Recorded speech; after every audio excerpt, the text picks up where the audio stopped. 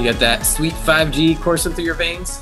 Oh yeah, I'm just shooting the 5G out of my fingers. The targeted ads hitting you differently now? Yeah. Ultimate power. God. Jeez. Well, it is Sunday night, people. Welcome to the Getting Off Topic podcast, and happy Mother's Day to y'all out there. Moms, stepmoms, foster moms, bunny moms, Dog moms. dog moms, all four-legged creature, all furry creature, moms of all sorts. And what are you doing, stepmother? What? Nothing. Never mind. Only the degenerates will get that joke. Okay. Is this something that we're gonna have to search later and be horrified by? Yes. Okay. Jesus. Since Byron, you got the sweet 5G coursing through your veins, about to explode. Delicious. And Ultimate power. God, that is just the shittiest. God damn it. don't pain me with the prequels. And Todd, you said you got a bit of a headache, so we'll try to keep this quick. And works out on our favor because honestly, maybe it was just me not paying attention this week, but I didn't see a lot of news-ish stuff. Nothing. Yeah, just I didn't see a little much headline. either. But yeah, we'll get around to our latest Star Wars endeavor in a minute. I guess before I guess I have something topical to talk about since we don't have too much on the plate. Yeah, go for it. In our multi-part series of Boomers Learn Crypto and Other New Currencies, I decided to dive into the Dogecoin bullshit. And Did you buy? I bought at the exact wrong fucking time. Oh no. I bought when it was on the meteoric rise. Oh, man. And then Before the 30% drop. exactly before the 30%, like literally an hour before the 30% drop. That sucks. I bought it like 70 cents and thinking, because like everybody was saying, okay, it's going to hit $1 today. It's going to hit $1 today. I was thinking, all right, I'm going to put my vacation fund in here. And instead of having just a short, quick, like vacation, I'll spring for a nice hotel in downtown or Santa Monica or something. And I'll go to a nice dinner. And instead of that, I'm looking at a staycation because immediately it dropped from 75 cents down to like 49 fucking cents within a matter of minutes. Yeah, So you'll be having a nice dinner at the dollar store. Yes. Yeah, off the dollar drive-through. Yes, but I'm guessing that a lot of people are going to use this drop as a reason to buy. Yeah, there's already a ton of people saying they're rebuying right now. Yeah, of course. And it is. Yeah, it is I mean, I am generally someone who has avoided the crypto like train just because I don't know, I'm skeptical of any sort of large percentage of increase that isn't like an interest rate, you know. But I mean, I don't know. This sort of just seems like it's gonna be around for a while at this point. Like, I wish I would have bought like 3 months ago, but not even that. Like, Dogecoin was at 2 cents literally like a week and a half ago, and it's at 55 cents now. Even if you didn't buy at the stupid high rates like I did, if you had like original 2-cent Dogecoin and you sold it now at the 55-cent profit mark, like if you had like a couple of $1,000 in there, you're like golden. Like there's one dude that they had a Washington Journal article about. He put $100,000 in Dogecoin about but you have to have $100,000 to do something like that. Well, he literally remortgaged his house, now he's a fucking multimillionaire because of that. But like, you can never anticipate that kind of crap. You can never anticipate a giant meteoric rise like this. To the moon! Diamond hands, motherfuckers! GameStop to the moon. Maybe I Dogecoin will to the just moon. buy some, because actually I was telling myself if it dropped more than 30%, I was going to buy. So, yeah, I guess Well, it's on the Yes, I rise gotta again. buy now. It's back up to 55 cents per. Oh, is it? Okay. It was So down to 40 cents per, but we're I can't back up. remember. I can't remember if I talked. I'm pretty sure I must have talked about it on here. But when I bought my 3 little shares of GameStop during that whole thing, I think I bought at like 260 or something like that, and then it immediately started falling back down again. And it took like 2-3 weeks or something for it to to get get back to where it was. just to that. Yeah, and I got out with like a profit of $15. And then I was able to like sell immediately, and that was the end of that. And I was like, all right, I'm sort of wondering like what a responsible amount of like play money is reasonable to put into something like this, you know?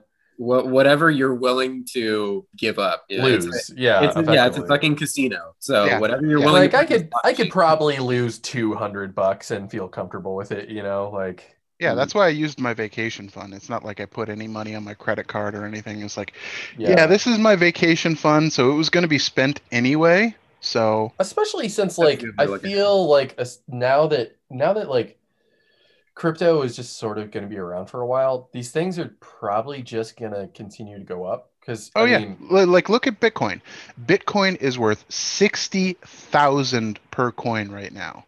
60,000. what was That's it 5 years ridiculous. ago? It was barely breaking the like 10,000 mark, and it was like fluctuating really, really heavily. Like I remember at one point it crashed and it was down to like So a it's worth thousand a like coin. 10 times what it was 5 years ago. Yeah, pretty Wow. much. To have a time machine to buy when it started and just buy like, I don't know. See, and that's the other thing is that like Doesn't- I've been having this same conversation for 5 years now. Yeah, you know, so at a certain point you think you think a little bit of me would just be like, well, why don't I just try it out? You know, I don't like the environmental aspects of crypto coin mining. Well, not all crypto Yeah. are mined. Like Dogecoin is not mined. Dogecoin Yeah. is a That's why finite amount. that's why I've never bought Bitcoin, is because I don't agree with like the mining. Yeah, same here. But if Doge, I mean, I understand Doge a little bit less than. Was there just a finite amount that were created? Yeah, so technically the creators can make more anytime they want, but they don't because they know that'll devalue the currency. I was just going to say, that's a real nice way to manipulate your currency. Yeah, exactly. Sean Krinsky turned me on to this one Pi, and I'm set up with him as like part of a mining team while they're in like the test phase before they launch it mainstream, I guess. And the reason that it fascinated me and him was that apparently it's the first one that we can mine from our phones, and it does not. It gets around that heavy duty environmental impact. It's fascinating. So like it just drains your phone's battery rather than. No, it doesn't. Like it's not sitting there draining the battery either. I don't really quite comprehend how it works, but it's sitting there like just the numbers keep ticking up. And you know, my Samsung 10 has not exploded yet, nor battery drained massively. So I'm like, okay, we'll see what it does. It could amount to nothing, or I could be, you know. So I guess the formula for me at least then is, at what point does my greed outweigh my skepticism? That was me. That was me literally yesterday. Yeah. And it's not necessarily that I'm skeptical of how the technology works or the market forces involved. Like I definitely have, even when I first heard about Bitcoin, I sort of knew that it would be a long-term thing. Like I didn't think it was gonna randomly disappear. I thought it would be very volatile, and it is very volatile. But it was more of like, I don't know. that just seems like another thing I have to fucking worry about. Exactly. Yeah, pretty much. That comes to, my laziness outweighs everything. Yeah, I don't have the mental exactly. capacity to expend on all of this and freaking out. I'm like, oh God, like it's meteoric now. I need to keep an eye on the news at all times to grab it before it drops and sell Yeah, whatever. it's like day with my trading. boring- It's like day trading versus investing. Investing, you put your money in there, you leave it, you sit, and you forget about I it. am much more interested in that type of thing. Yeah. You know? Yeah. Day trading, you have to watch it like a fucking hawk and Yeah. sell at the right moments and buy at the right moments. That's Yeah, I know. why something like I probably will never touch Bitcoin, mainly because its volatility makes it a liability. Um, though it has just generally gone up over time. Yeah, Bitcoin Also, is probably the safest of all the cryptos at the moment. but the environmental stuff is like a no-go for me. But like if Doge, I mean, Doge is probably going to end up being pretty volatile too. But if you get in at the bottom, then it's less volatile, you know? Yeah, if you can get when it bottoms out at the whatever low price it's gonna remain at, then Because if that's you perfect. just sit on that shit, you know, even if you bought $200 worth and you bought it like it was supposed to be bought 10 years ago for Bitcoin, that still means that your initial $200 investment, even if it grows by a negligible, you know, 500% versus Bitcoin's like 10 or 10,000% or whatever it is, then you've still more than quadrupled your money, you know, and there is no savings plan in the world that can get you that type of returns under any circumstances. Mm-hmm. Yeah. Without, Ultimately you know, comes with without the- interest, like without compounding interest. Yeah. Problem is, most people want to get rich quick and they don't want to wait like 40, 50 years for something to, I mean, anybody who understands like the current, current financial investment trends, they know that that's not possible. It's So. funny that we're talking about all this because I just saw after last week's podcast where Byron, you went all Jack Ryan on our asses. Or Tom Clancy, I should say. Like the next day or 2 days after or something, I was in my financial independence Facebook group, and somebody from home, like from their living room, posted a picture of their TV, and they were watching the Jack Ryan show with John Krasinski, and it was a freeze frame of him. And the caption was him talking about what you need to do is get yourself a good S&P 500 index fund. I was like, yeah, because oh. that's the whole thing is that Jack Ryan is in the books. Jack Ryan, and this is why he's like the Republican like Batman. Yeah. Because he's a self-made millionaire from mutual funds. Yeah. From the stock market. Yeah. So I just thought it was so funny. Which is like the most Republican-esque hero I've ever heard of in my entire life. Well, I mean, at the same time, it's what I'm doing, how I'm gonna, work towards my independence there. But it was just funny. It's not saying that those methods don't work. I'm just it was just the yeah. But just like a day or two after we were talking about it, it's like, oh, there's Jack Ryan saying what's what. I'm like, oh, all right, good on you, good on you, sir. Anyway, now that we've been talking for 10 minutes about this very, very interesting stuff, did y'all catch that the right after I published our last podcast, Marvel dropped their big Marvel Celebrates the Movies. Yeah. Celebration of movies with that sweet, sweet Stan Lee narration, the voiceover, reminding us that Stan is watching over us forever and ever. He's a watcher. Well, he is a watcher. Yeah, he's a watcher. Yeah, canonically. But also dropping dates for Black and a tiny, sliver of footage for Black Widow, Shang-Chi, Eternals. And that was the first footage we've seen of Eternals too. Yeah. So Eternals, yeah, for sure. But yeah, basically Marvel saying like, "Oh, come on back to the movies. Movies are back," and making up for lost time because they're like, "Oh, by the way, we're not just back. We're giving you 4 movies this year." Oh my God! So I was looking at the like list of movies over in the next 2 years. Yeah. And it's crazy. We're getting like 4 Marvel movies in less than 9 months this year.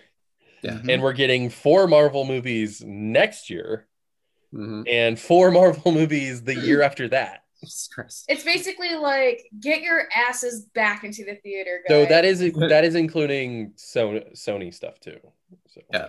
So we've got, we can run down the list. Black Widow, of course, which is long overdue, July 9th.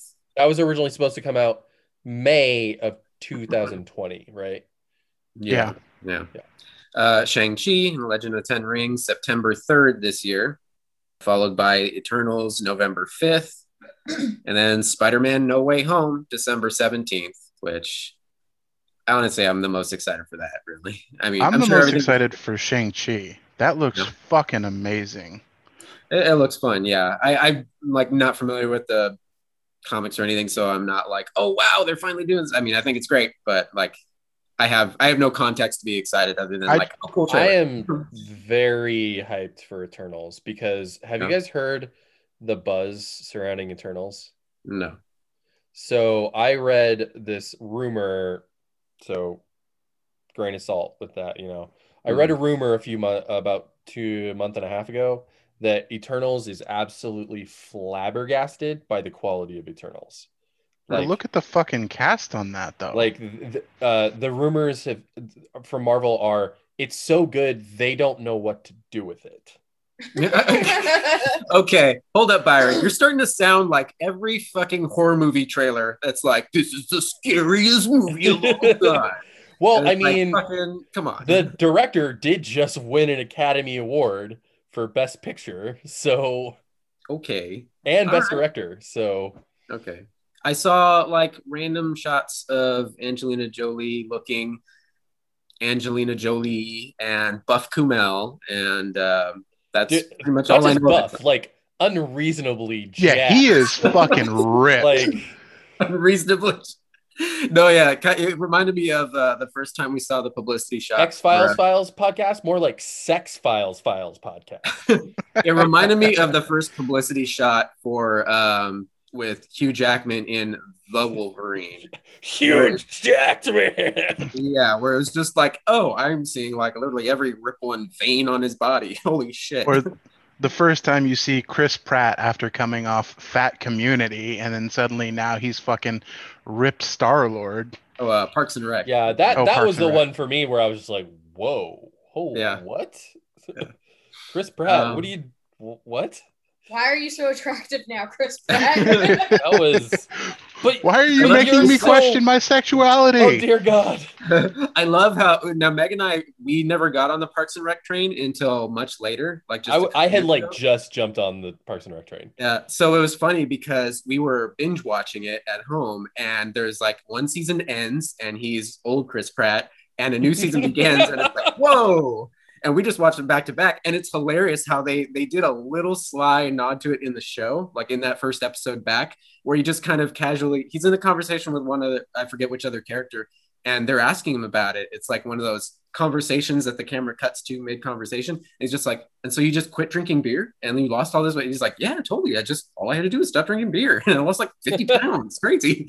It's like, and that was very in character for Andy. Well, and then they had him do Johnny Karate after that, which, you know, I thought worked. Anyway, next year, the next 4, we got Doctor Strange and the Multiverse of Madness. March I'm pretty hyped for that one too. Yeah, me too. Return of Sam Raimi to Marvel, you know, that's a good thing. Fuck yeah. And by the way, but Strange is probably my top 3. Yeah, there was an interesting little tidbit I saw from a little interview from Kevin Feige this past week, confirming that Strange was originally written into the end of WandaVision. There were a lot of rumors about that. Yeah. So he finally confirmed it in a little chat last week, and he was like, "Yes, in fact, in the earlier versions, earlier drafts, the commercials that were being broadcast, or the original story behind that was Strange trying to get through to her, sending her messages, reminding her of her past." See, that makes a lot more sense. It does, yeah. Then the explanation that they came up with was that there wasn't a fucking explanation.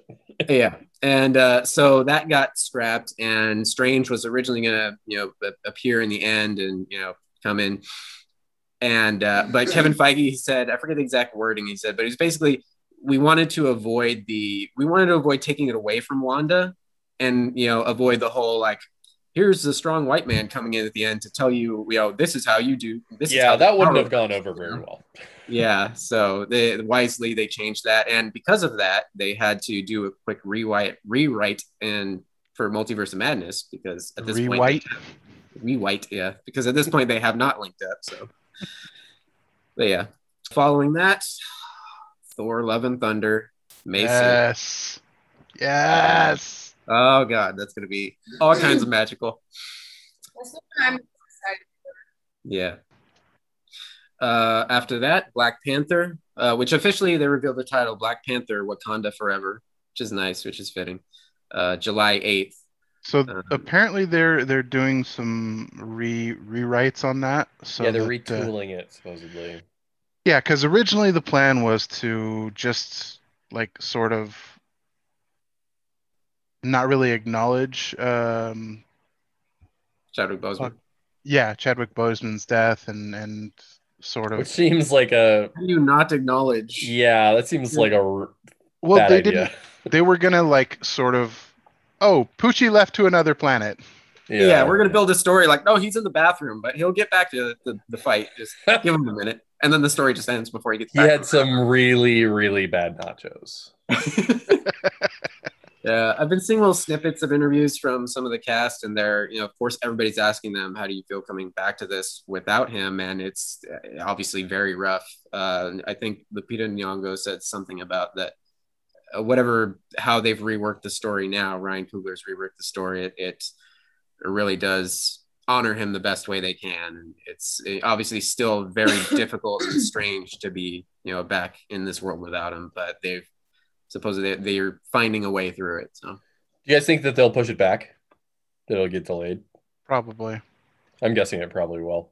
Maybe. Because if they're saying that it's being retooled, that's not the type of language you let out unless you're preparing that there's going to be a wait, because those are the types of things that you deal with like under the radar. It's already gone through like 3 or 4 different major rewrites, because I mean, first you have Chadwick Boseman's death, where they were already writing it then. See, and that's what I mean. The language retooling in that industry is not just a major rewrite. Retooling means they're scrapping the existing script they have and they're coming up with a new one. You're right, because I remember they used that exact phrase for the Obi-Wan show. Yep. We're retooling it. Retooling almost always means that they're doing a page one rewrite. They may keep initial things from the previous versions, but it almost always means that entire locations have to be changed. So I would not be surprised if Wakanda Forever gets pushed back at least 3 to 6 months. Okay. Todd, maybe you saw some different articles that I didn't see, because from what I was reading, I got the impression that those changes had already been completed, and now. So this news came out like a day or two after that, or the movies thing came out. Oh, okay. And it was specific language that said, it was like a press release thing type of thing, where it was like Wakanda Forever is being retooled. Gotcha. And I'm guessing, because there's also been this push recently by fans of Black Panther, that it would actually be disrespectful to Chadwick Boseman if they left the role of Black Panther alone. Because so that's what I originally meant. I originally meant they weren't gonna. They originally said they were not gonna recast him, but there was a big campaign recently, within the last couple of months, is please do respectfully recast him. Don't let the character die. Because Black Panther fans have effectively they'll never get a Black Panther if you just avoid it, and Black Panther is such a foundational element of the current structure of Marvel. You can't just I'm guessing like sure he's a great character and all, but there are big. That's like if they just never touch Captain America again. Or It's like like in Harry, look at Harry Potter when the actor George Harrison when yeah. Dumbledore died. Right. If they didn't recast that character, that would be a completely unworkable series. Well, there are a lot of people who sort of wish they had. Well, yeah, I know.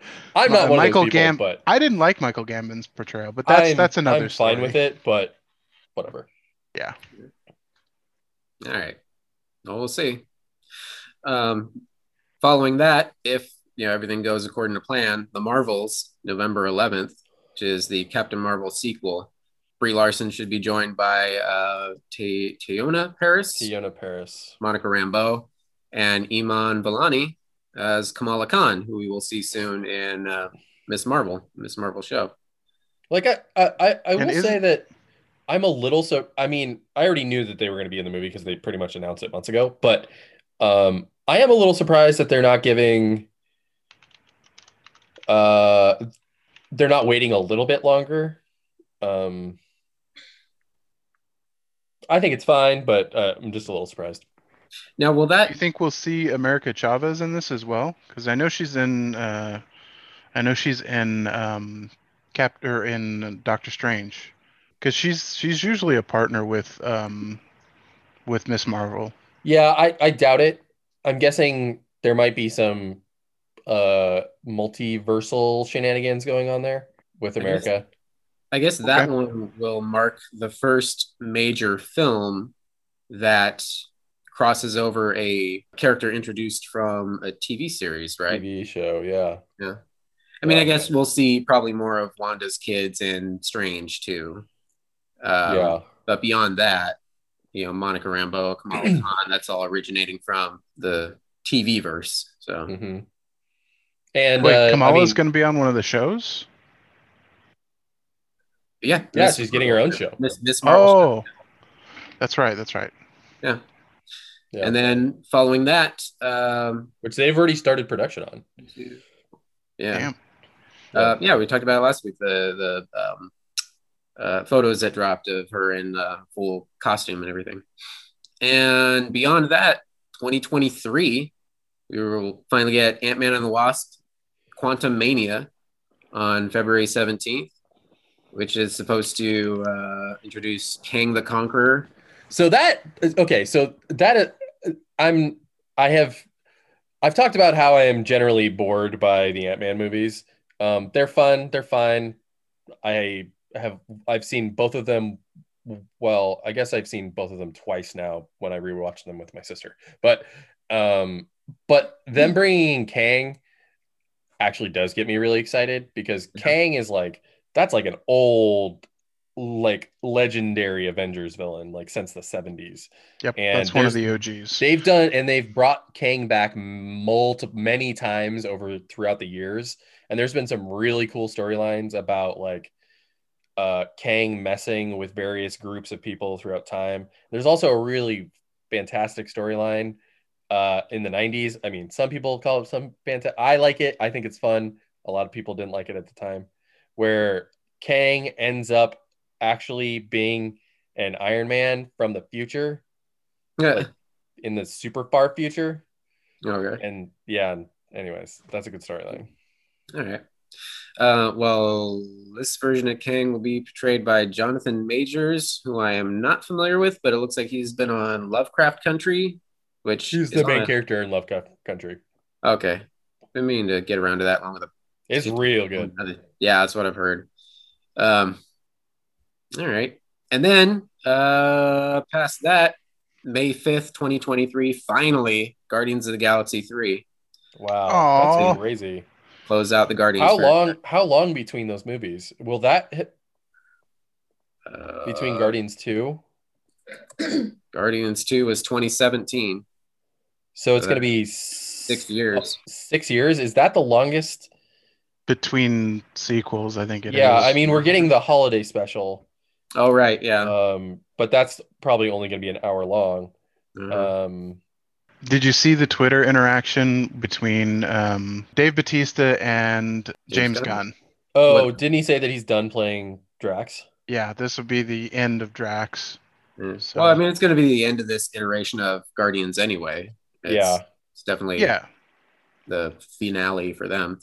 And I mean, Guardians is interesting because I really feel like Guardians, more than any other movie in the MCU, set the tone for the rest of Phase 2, or really for the rest of the Yeah, MCU. because at the beginning, other than Iron Man, There was no cosmic anything. I mean, Thor sort of, but different tone.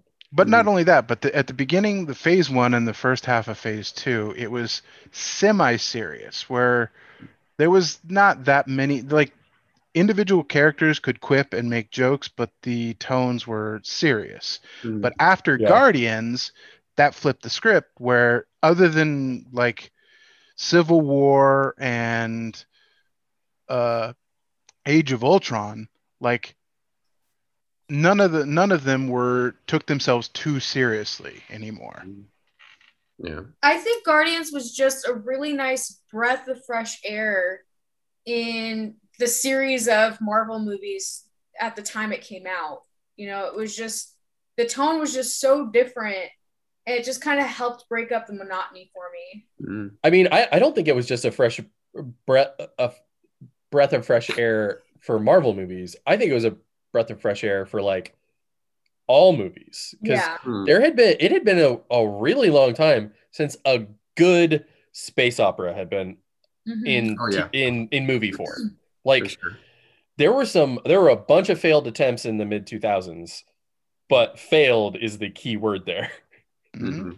Oh yeah. And Guardians was really the first time since like, I don't know, Fifth Element, that there was a really, really successful and good space opera in movie form, The Fifth Element holds a special place in my heart too. Yeah, me too. It's pretty on par with that. I've heard there's a couple people who like that. Yeah, I've heard tell. Well, I mean, it's largely just been a lost to time.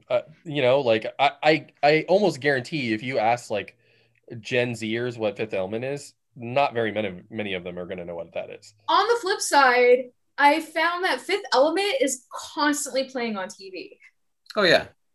It's like probably because the license rights for it are pretty cheap.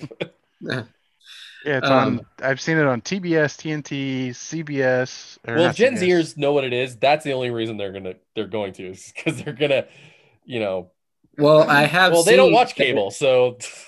I've seen a lot of people, I mean, our age and then some younger ones as well online, all talking about getting their multi-pass, aka their COVID vaccines. And there's actually Etsy shops opening up with little 3D printed, like Fifth Element style multi-passes. Yeah, that are sized so you can slip your COVID vaccine card in there. Okay, that's pretty cool. I might get a multi-pass then. So it is still definitely in the culture, in the ether.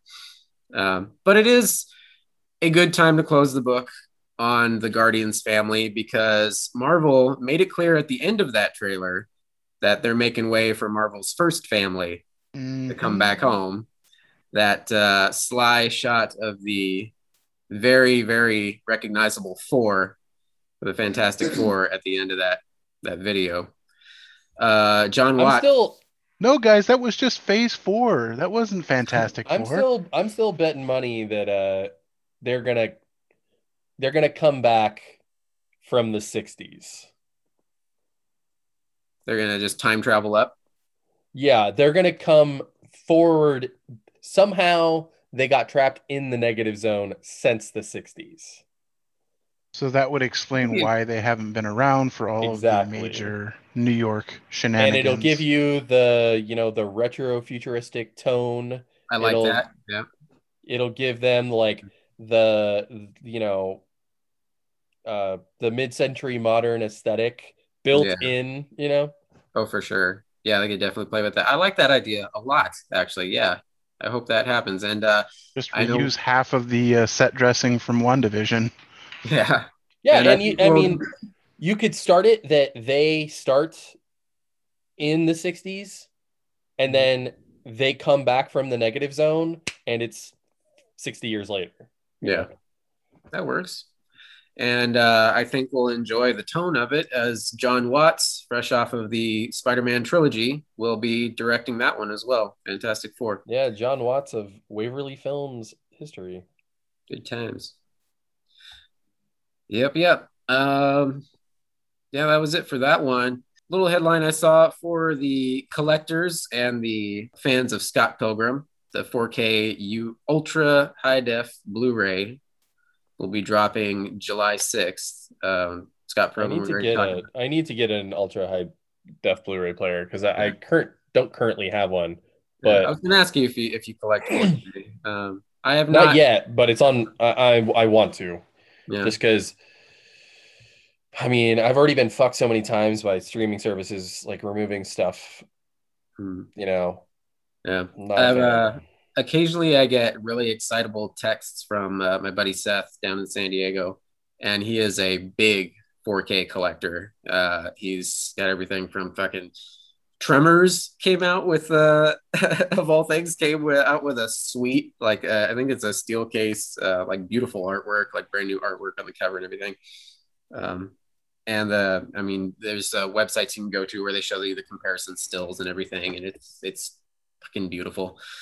I was texting with my buddy Seth the other day, and he just picked up Alien, just the first one, 4K, as well as a collector set of the first 3 Predator movies. So Predator, Predator 2, and Predators, the Robert Redford. Oh, not AVP?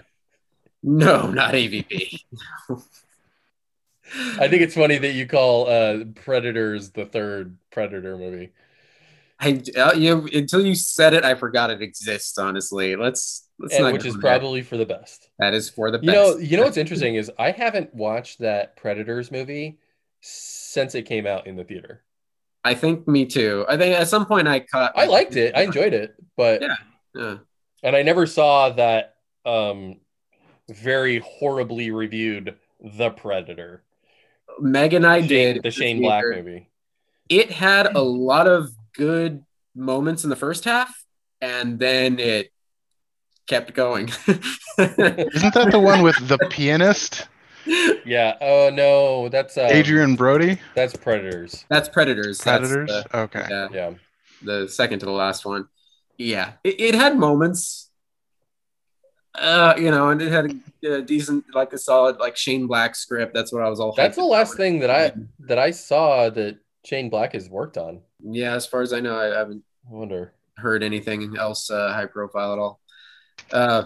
So we were mostly talking about in that conversation. We're mostly talking about Predator 2 because that's one I haven't seen in fucking ages. Like maybe 15 years ago, like WGN, like daytime TV or something. And like all I remember from Predator 2 is the lots of LA night shots and like Predator 2 is buildings and shit.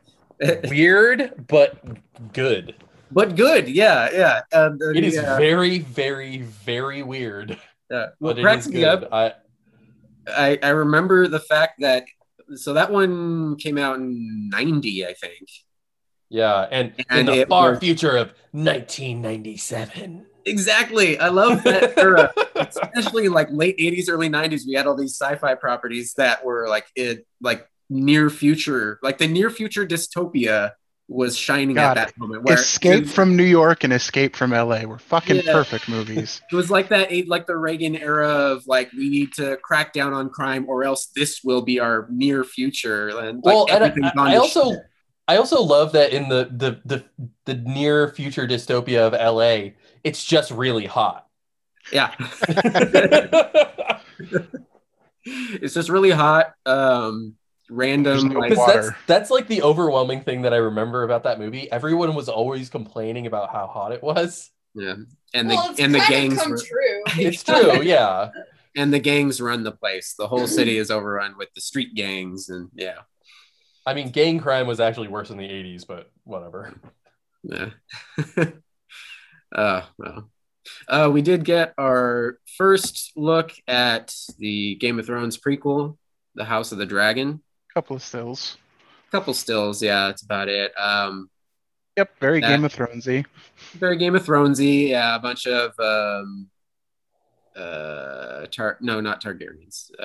No, wait, yes, No, it's Targaryens. Targaryens with all their white hair. I'm just curious how that's gonna be received, coming off of such a bad ending where a lot of people were like, "Fuck this."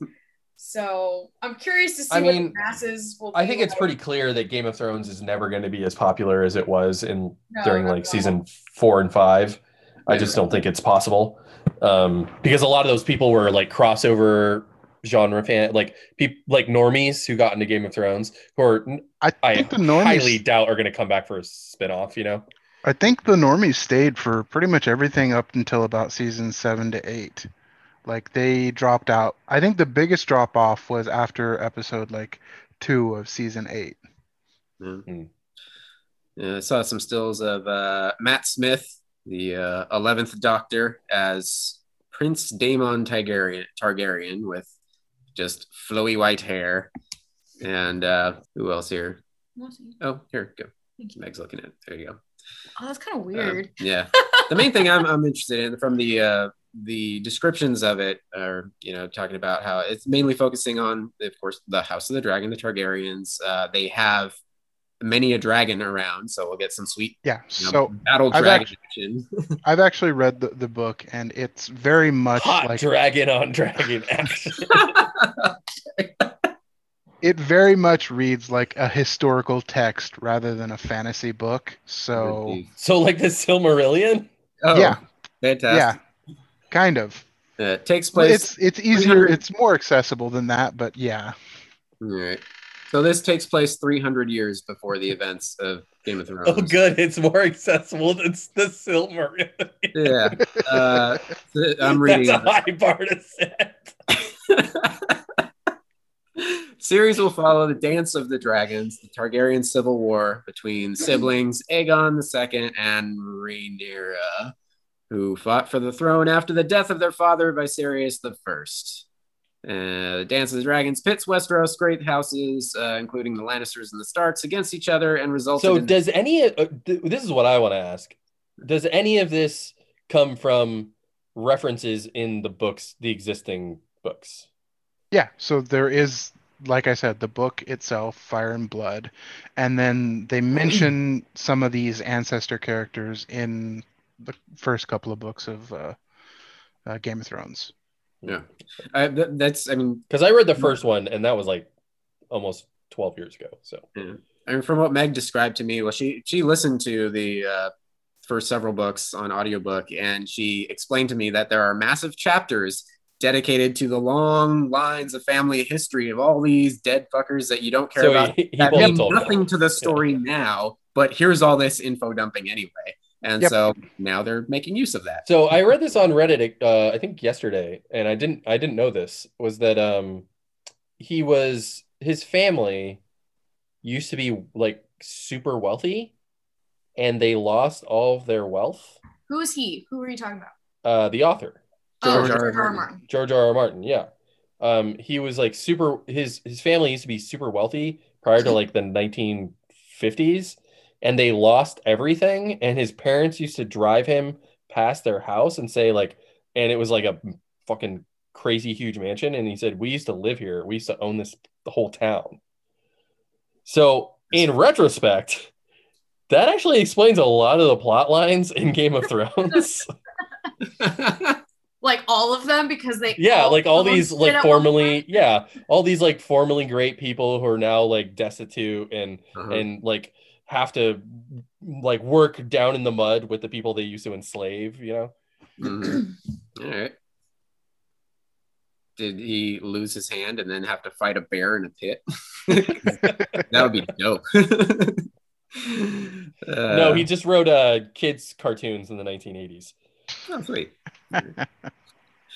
Mads Mikkelsen, one of our favorite esoteric European guys when you need one of those. Wait. What if my character had a scar over his eye?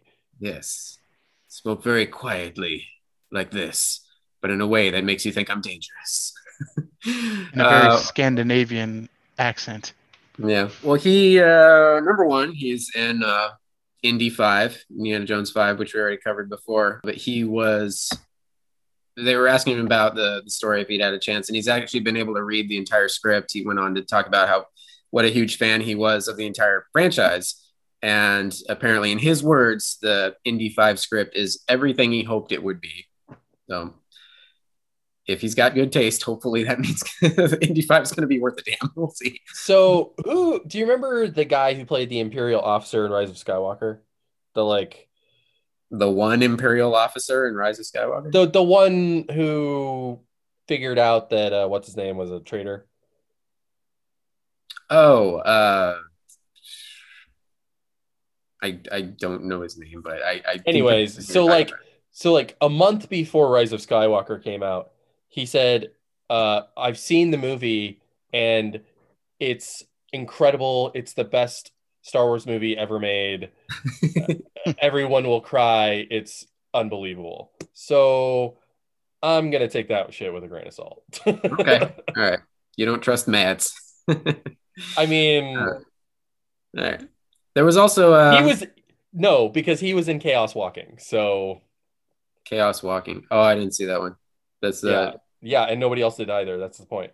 Yeah, the Tom Holland. I thought that like got shelved, and they actually they spurted it out during in January. Yeah, okay. And it made $7 million. Neat. Good for them. He was also asked about taking over for Johnny Depp as Grindelwald in Fantastic Beasts.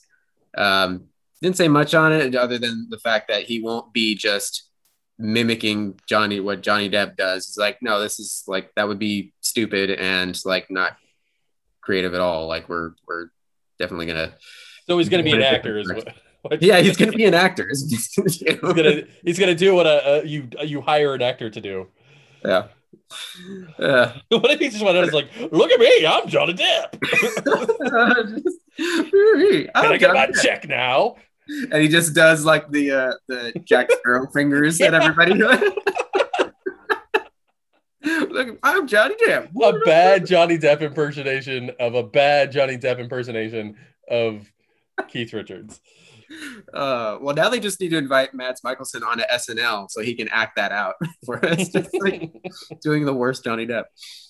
The Borderlands movie. Another article about the Borderlands movie. They're rounding out their casting. Gina Gershon is officially Moxie. Holy shit, there's a name from the 90s. I was just gonna say, wait, she's playing Moxie? Are you fucking kidding me? Gina Gershon, give me something that I would remember her from. Nothing. She has a very recognizable I can sort of see it. Well, she was in Showgirls. Oh, Jesus. Oh, and she's also in that Wachowski siblings movie Bound, the first movie they directed. Oh, okay. Interesting. Face Off, Face Red Off. Heat, Killer Joe, Cocktail. Okay. Huh. All right. I can see it actually a little bit.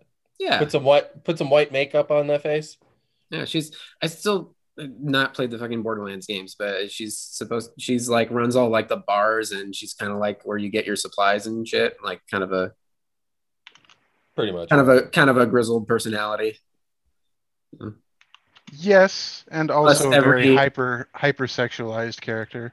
Well, yeah, every like scantily clad cosplayer online that's like their go-to to make you fap.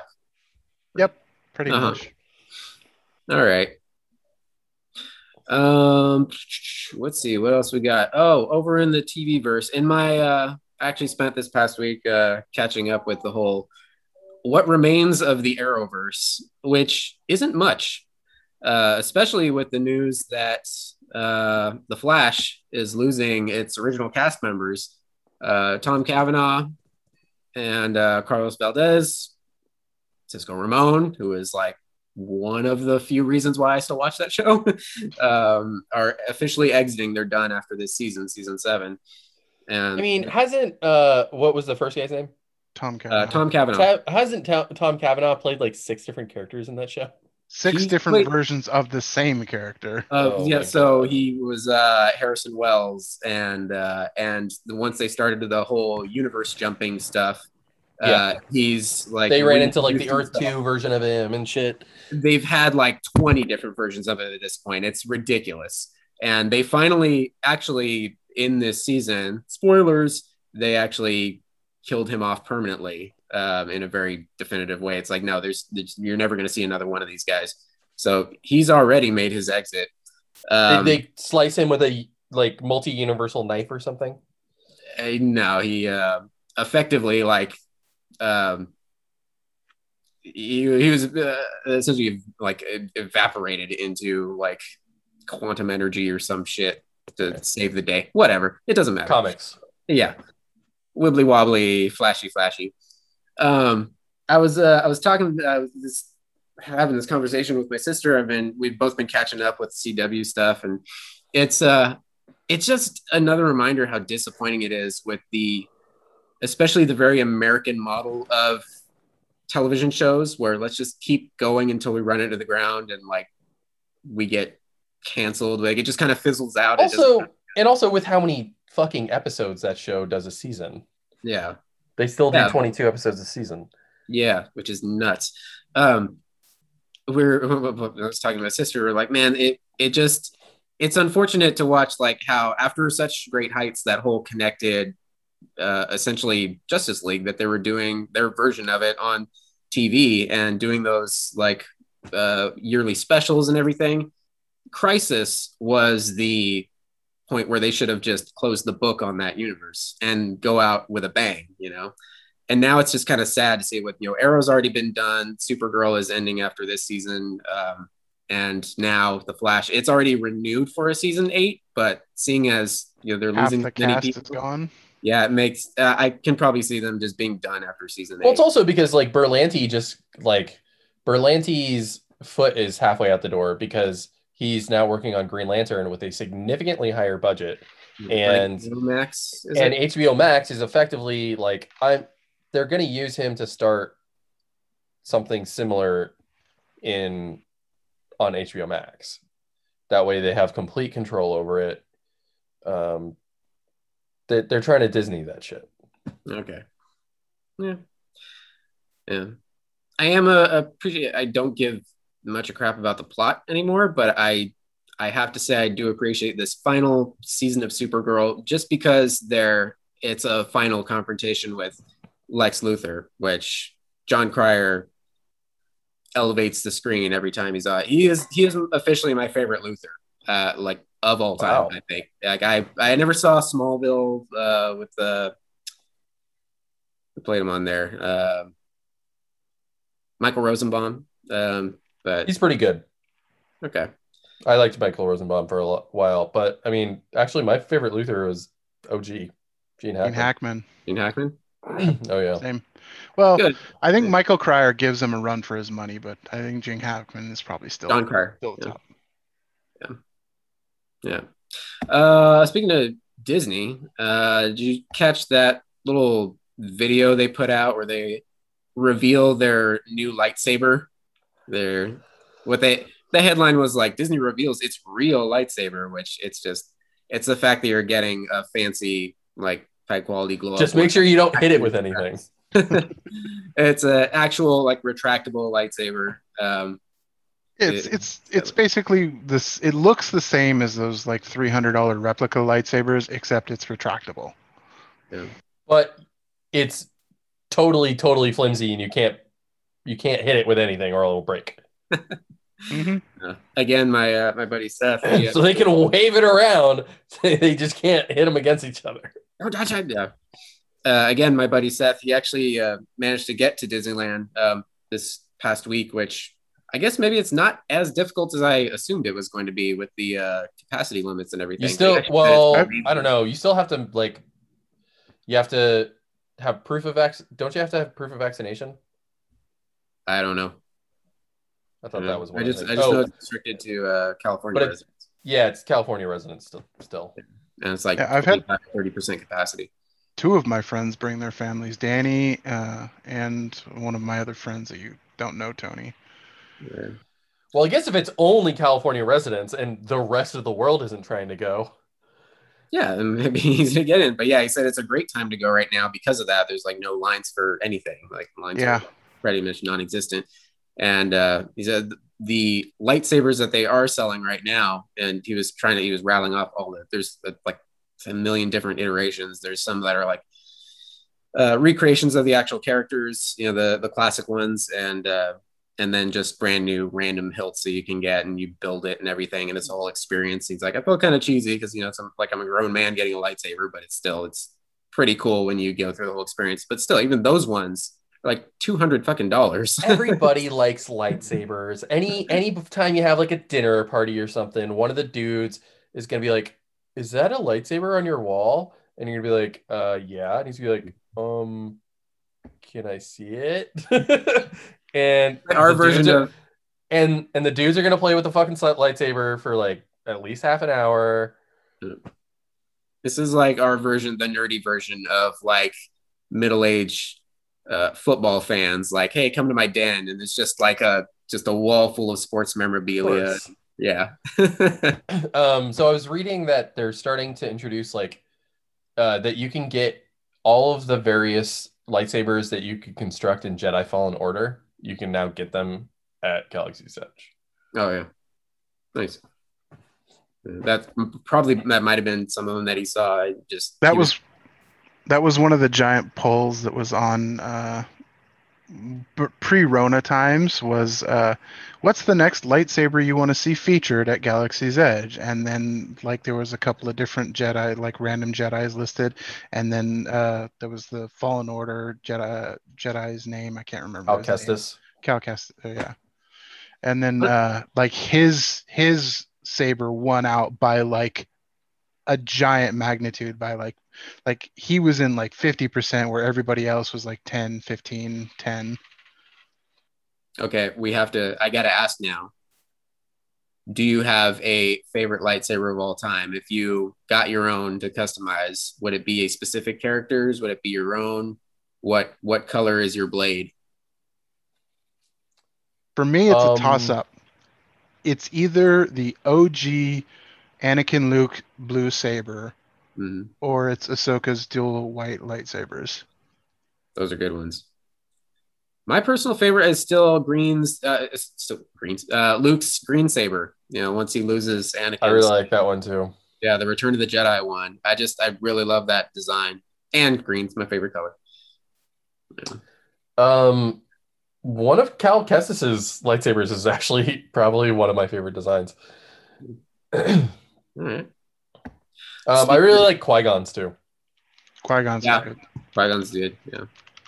By the way, I saw a Reddit post a few days ago, and then I reshared it and made some of my friends cry as well.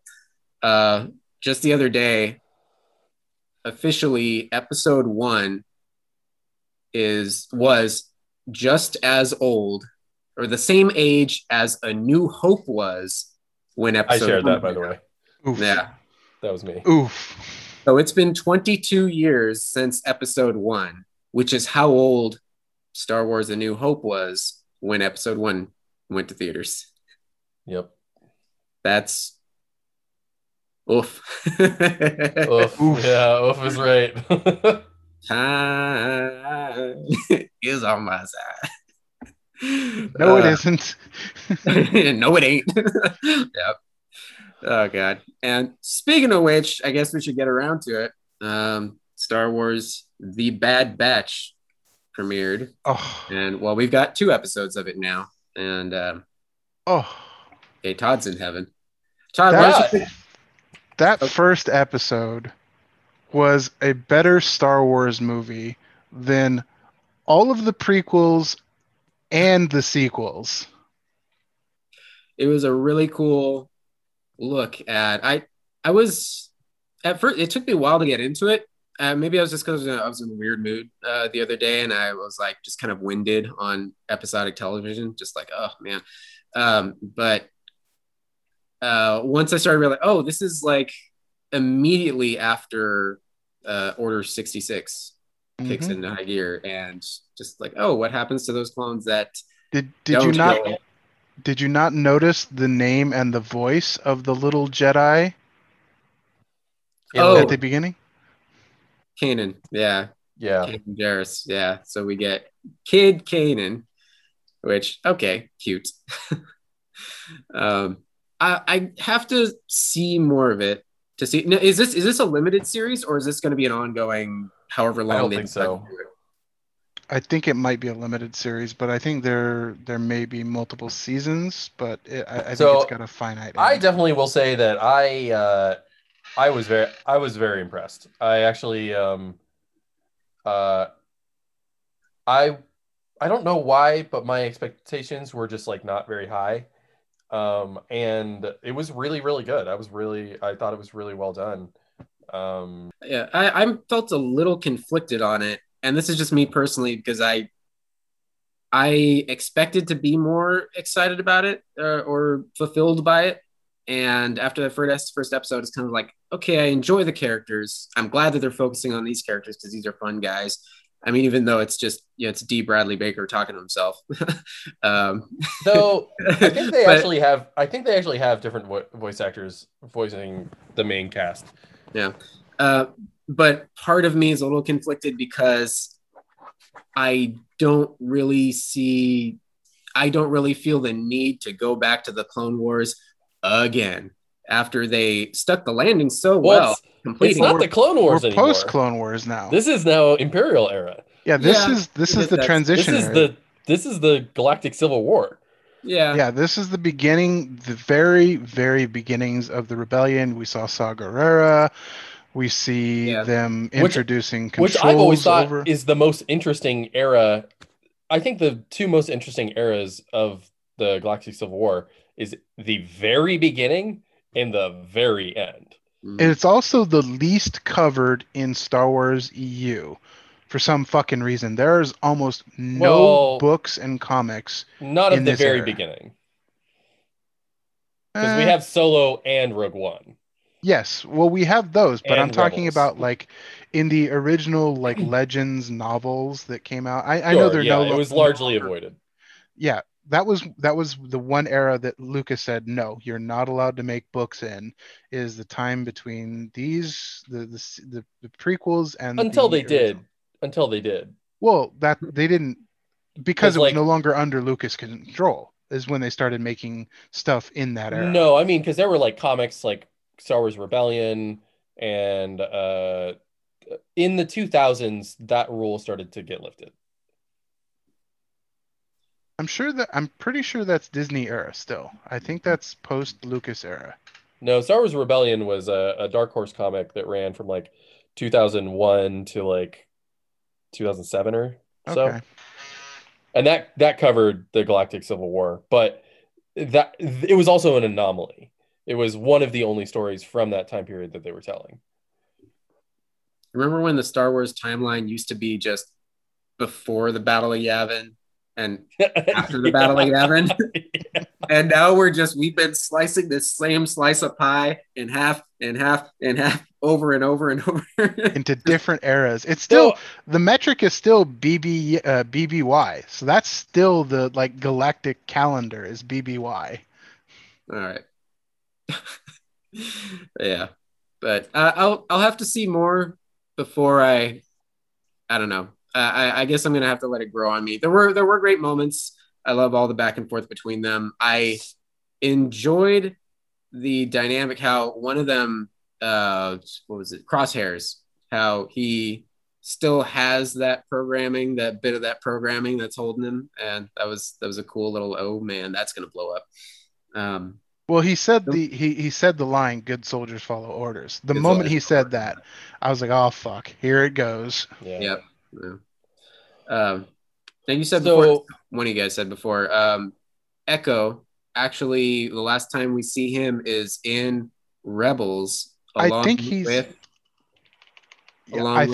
one of the 3 clone troopers that is with Rex on the ATST. With old Rex, okay. Or ATPT, I think it is. So if we're remembering that right, then we at least know he ends up sticking around. He ends up seeing it through.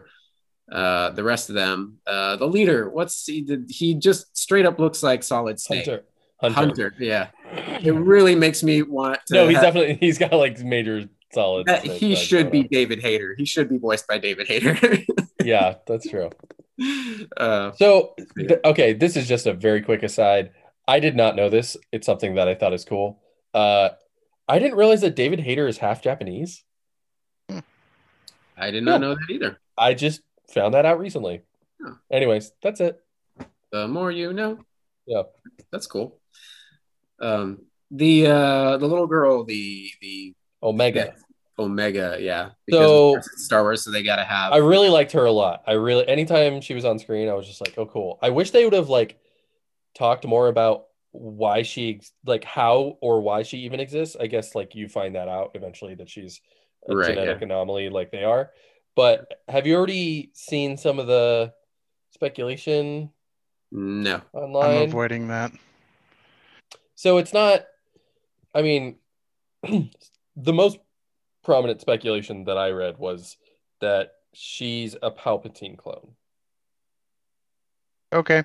They've been trying to make episode 9 make sense. Good fucking luck with that. They've already started it in the comics. There's a Chris Wendig thing that he's working on too. That's trying to explain it. Yeah, I saw that. Yeah, right. So that makes sense to me. I can believe that. And she kind of her facial structure. I'm gonna let them know that there's no fucking chance that's ever gonna happen, but sure. Now, Byron, you said you didn't get around to episode 2. I'm like halfway through it. Oh, okay. So they end up meeting up with not Rex, but the deserter, that we last saw in Clone Wars. Yeah, where I'm at, they're like hanging out and they're trying to get off world. Yeah. And that's something that I really liked, is seeing how this, the creeping arm of fascism has already like gotten its tentacles in this deep, I mean, I will say the bureaucracy starting already. Yeah, exactly. The bureaucracy is already starting, and that's something that that's something that I like about this era, is that is where a lot of the parallels to fascism that Lucas wrote into the original trilogy itself. That's where it was, rooted in, and we haven't seen a lot of like the daily life in the galaxy under Imperial rule, other than like Rebels. But Rebels is good and I like it, but I feel like it toned that stuff way too down. It made it like, this stuff is like barely functional at the kids cartoon story level for like the horrors of fascism, I'm sure it's something that Andor is going to cover a lot better. And it's why I'm looking forward to that show. But this is a really interesting part, because this is the point at which, how does a peaceful, like democratic republic turn into a surveillance state? Mm-hmm. It's interesting to see all the incremental changes, all the little policies that get implemented, like the needing the chain code, to fly anywhere, to be identified and whatnot. And I think that's a direct rip from Solo as well, because it wasn't that the big plot point at the beginning. They were trying to get off world and they couldn't. Yeah. Yeah. I mean, and that's like literally during World War II, to be able to go from one place to another, you had to have papers. You had to have a license to get from one place to another, so that they could track people, so that you couldn't have mass movements of people from one place to another that could possibly disrupt your order. There was a moment, I can't remember what triggered it, but the big clone, big tank of a dude, Wrecker. Yeah, he responds to something where he's like, "Oh, maybe this Empire thing ain't so bad." I don't know what the moment was, but it triggered in my head, like, "Oh, this is an interesting moment to capture this whole transition into the Empire, and how, when this sort of transition takes place, how you have you can have all these different attitudes about it, like how many people who are very well meaning could just see some things as a positive, as a benefit, like, oh, more law and order or something. Great, terrific. Like, hey, this empire ain't so bad. Right on. And just the interesting way how like you said, the fascism sort of takes over and in a way Creeps up on you. it's not always in a bombastic way. Sometimes it just creeps up on you. I also thought it was interesting in the first episode how we've never really gotten like a canonical explanation for how or why the switch over from clones to conscription happens. I still don't really get why, because I feel like having a faceless army that obeys all of your commands at all times would be a lot better than conscripting an army. So it's called the Tarkin Doctrine, and it's explained a bit in some of the Legends novels. It's well, I read Tarkin. Yeah, the book. It's a couple of the other novels as well, but it's mostly the overwhelming force. So and the expendability. So if you get your enemies to believe your bullshit, then anyone will. Yeah. So not only that, but it's just every piece of the Empire is expendable. That's why TIE fighters don't have hyperdrives, don't have shields. Yeah, but you know what are expendable? Clones.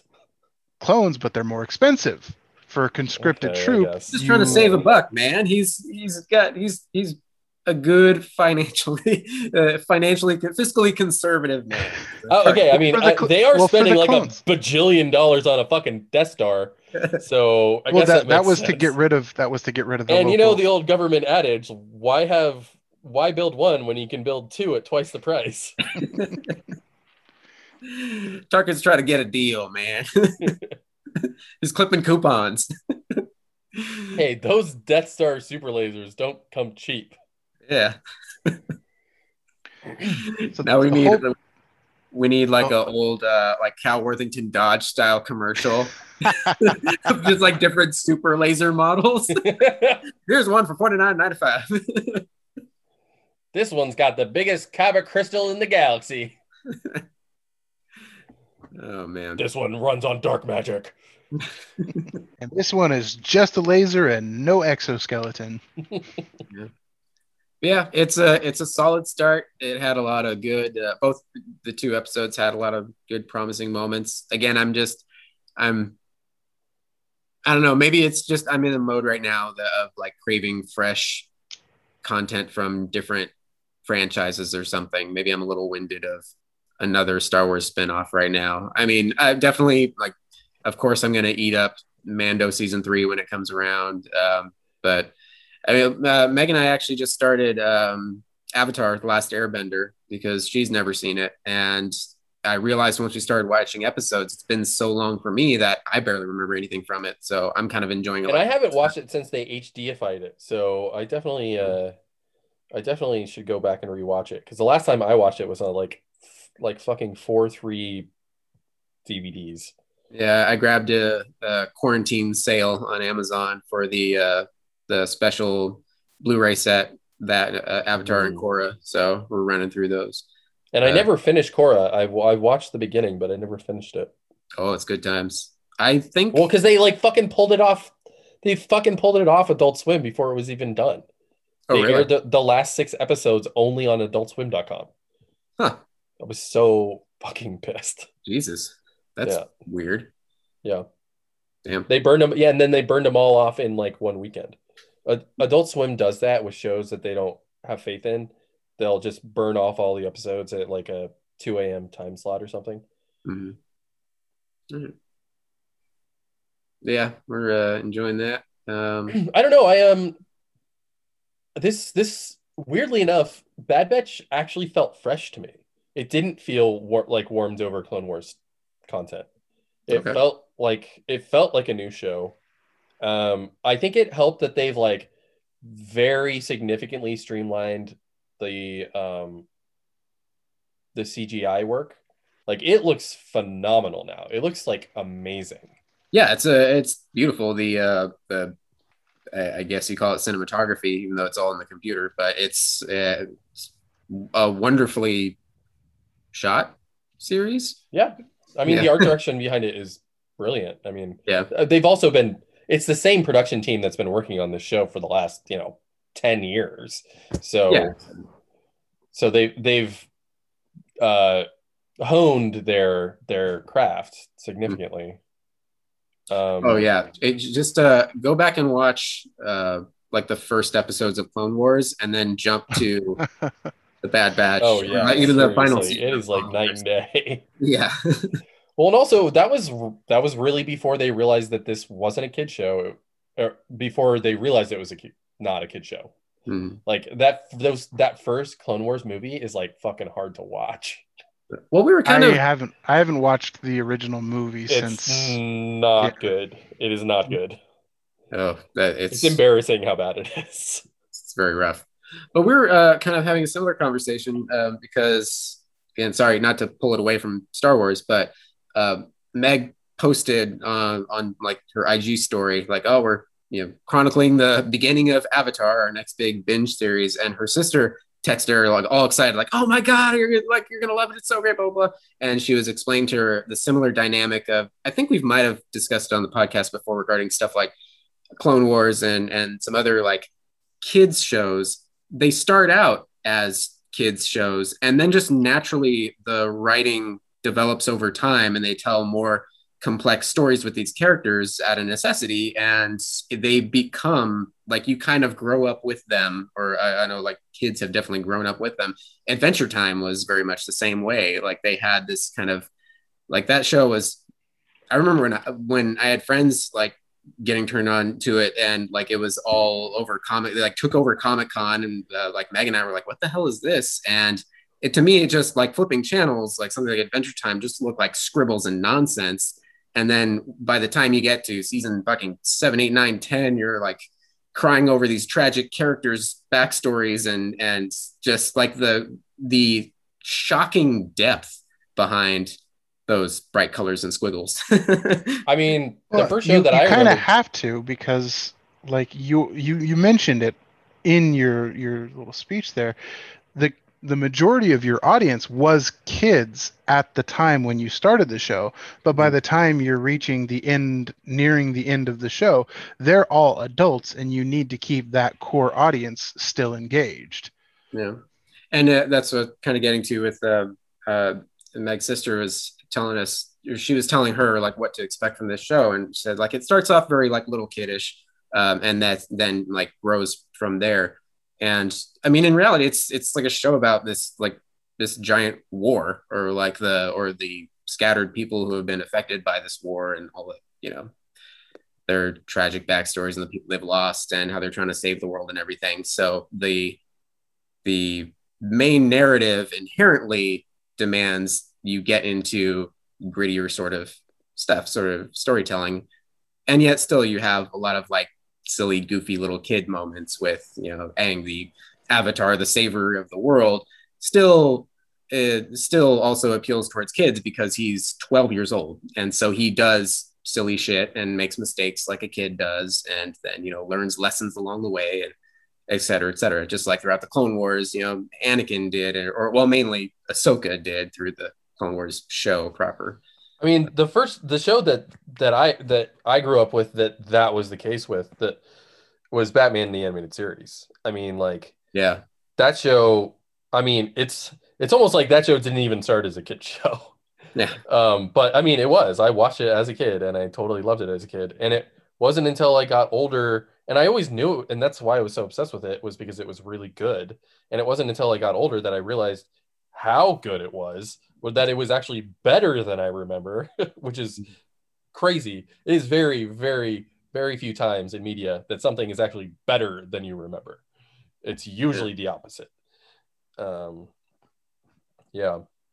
yeah. So yeah, people, watch cartoons because they're awesome.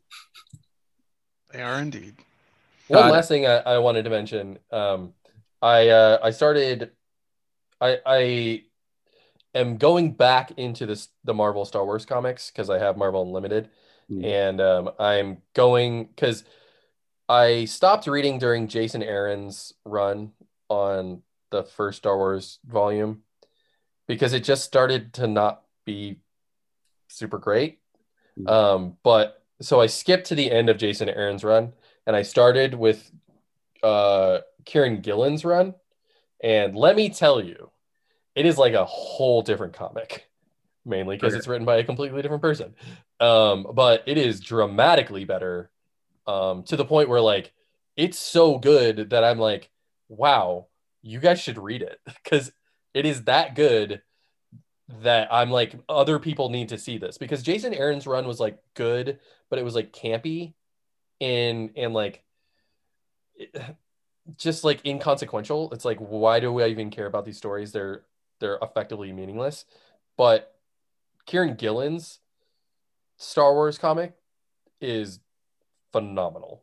This is the comic run that started when? The 2000, so it's the same volume as the 2015 Star Wars comic. In fact, volume 1 only ended in 2020, and then volume 2 started, and volume 2, so volume 1 ends with Empire Strikes Back, and volume 2 takes place immediately after the Empire Strikes Back. Gotcha. Okay. And I've also heard that the new Star Wars comic, volume 2, is also fantastic. Volume 1 ends with Greg Pak, the same guy who's doing the Firefly comics.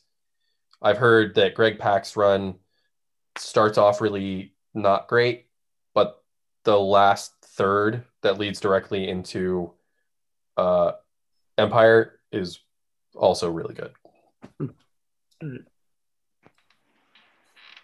Add it to the list. Todd, I just saw what you shared in the chat a while back.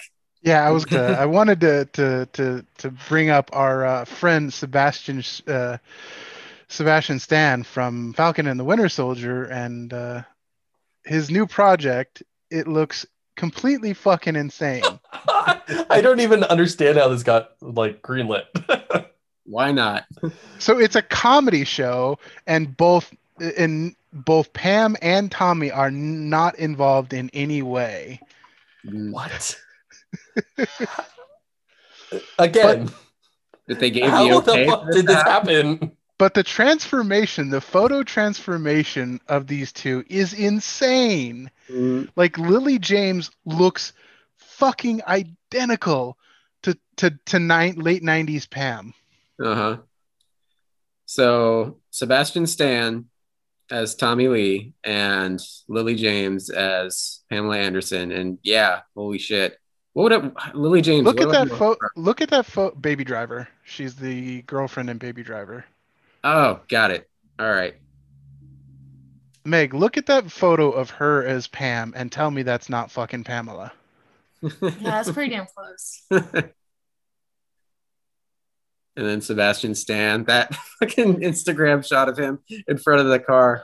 It's just, oh man, it's so bad. Which one?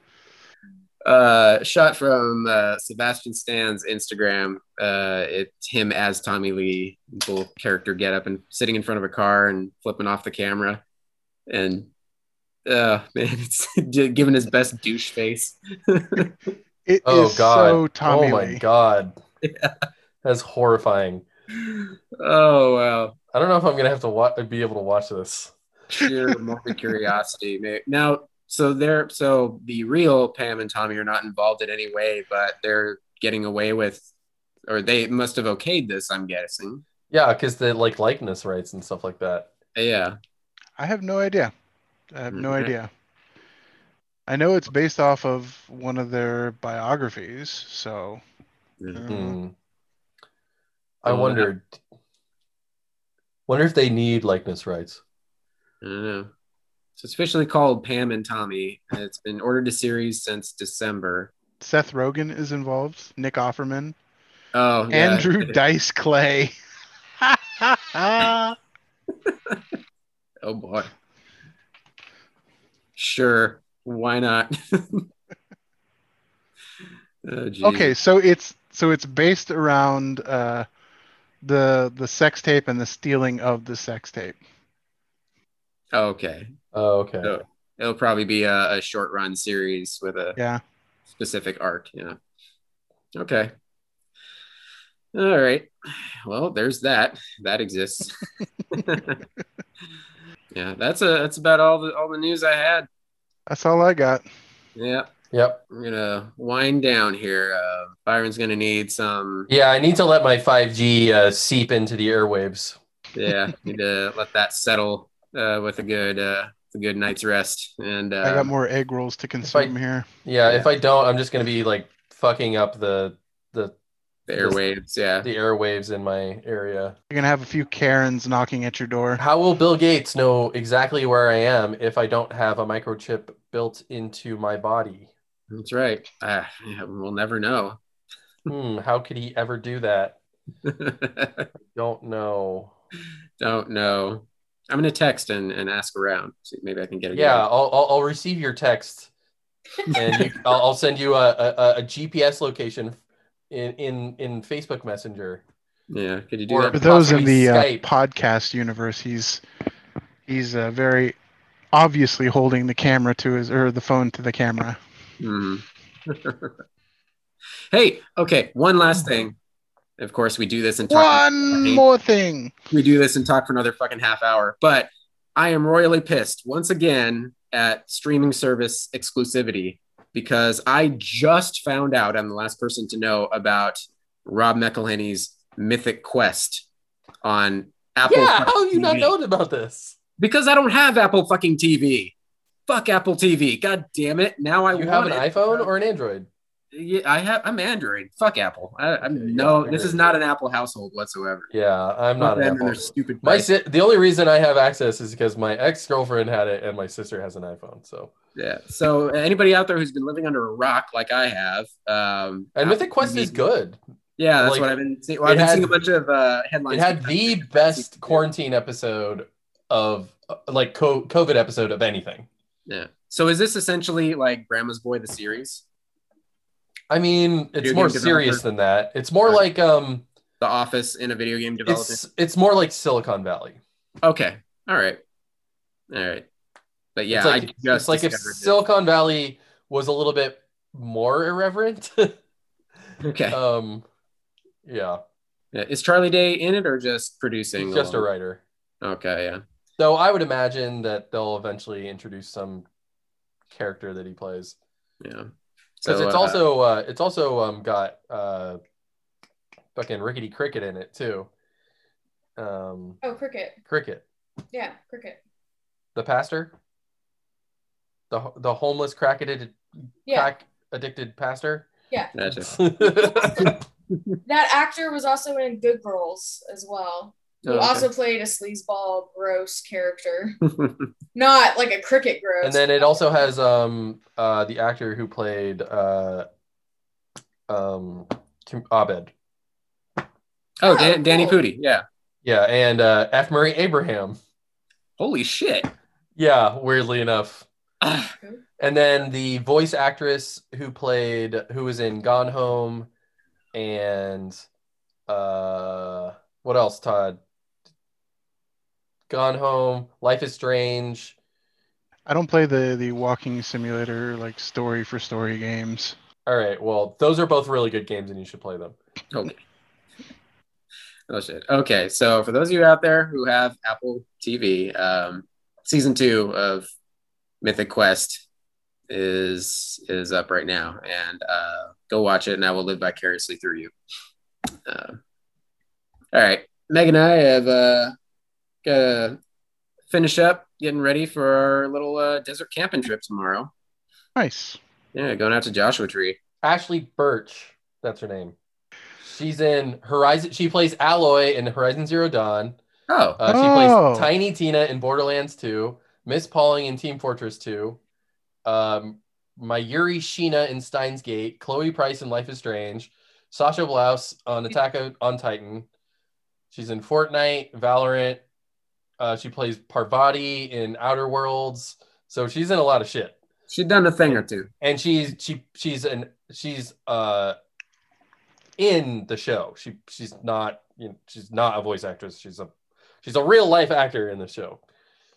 No, I assumed she was just gonna be a disembodied voice. So she would be in there like animated. Oh, and she was a writer on Adventure Time. Oh wow. Wow. So what's your camping plans, Tony? Just an overnight. Unfortunately, that's all we can do at this point with an elderly pet who needs meds. So we've got somebody coming by to give poor little old Z her nighttime medicine. But just overnight to Joshua Tree Black Rock campground. Are you roughing it in a tent, or are you glamping with a cabin? No, it's a tent. You just go up to like a little dirt spot and drive on up and set up your tent. They've got a little picnic table, a little fire pit, and you do the rest. This is there's multiple campgrounds through that whole Joshua Tree National Park, which is fucking huge. But this is one of the two that's recommended for beginners because there are flush toilets, so we will not be shitting in a hole in the ground. But other than that, yeah, we've got a nice big tent and just overnight supplies. We'll just be roasting hot dogs and s'more stuff. Nice.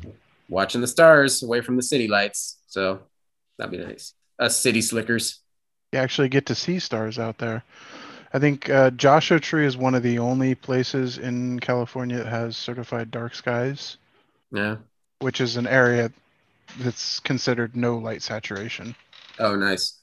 The last time that we were able to catch a glimpse of like pure darkness was on our way driving to Meg's mom's in Memphis. So it's a straight shot across like the 10, 20, 30, 40.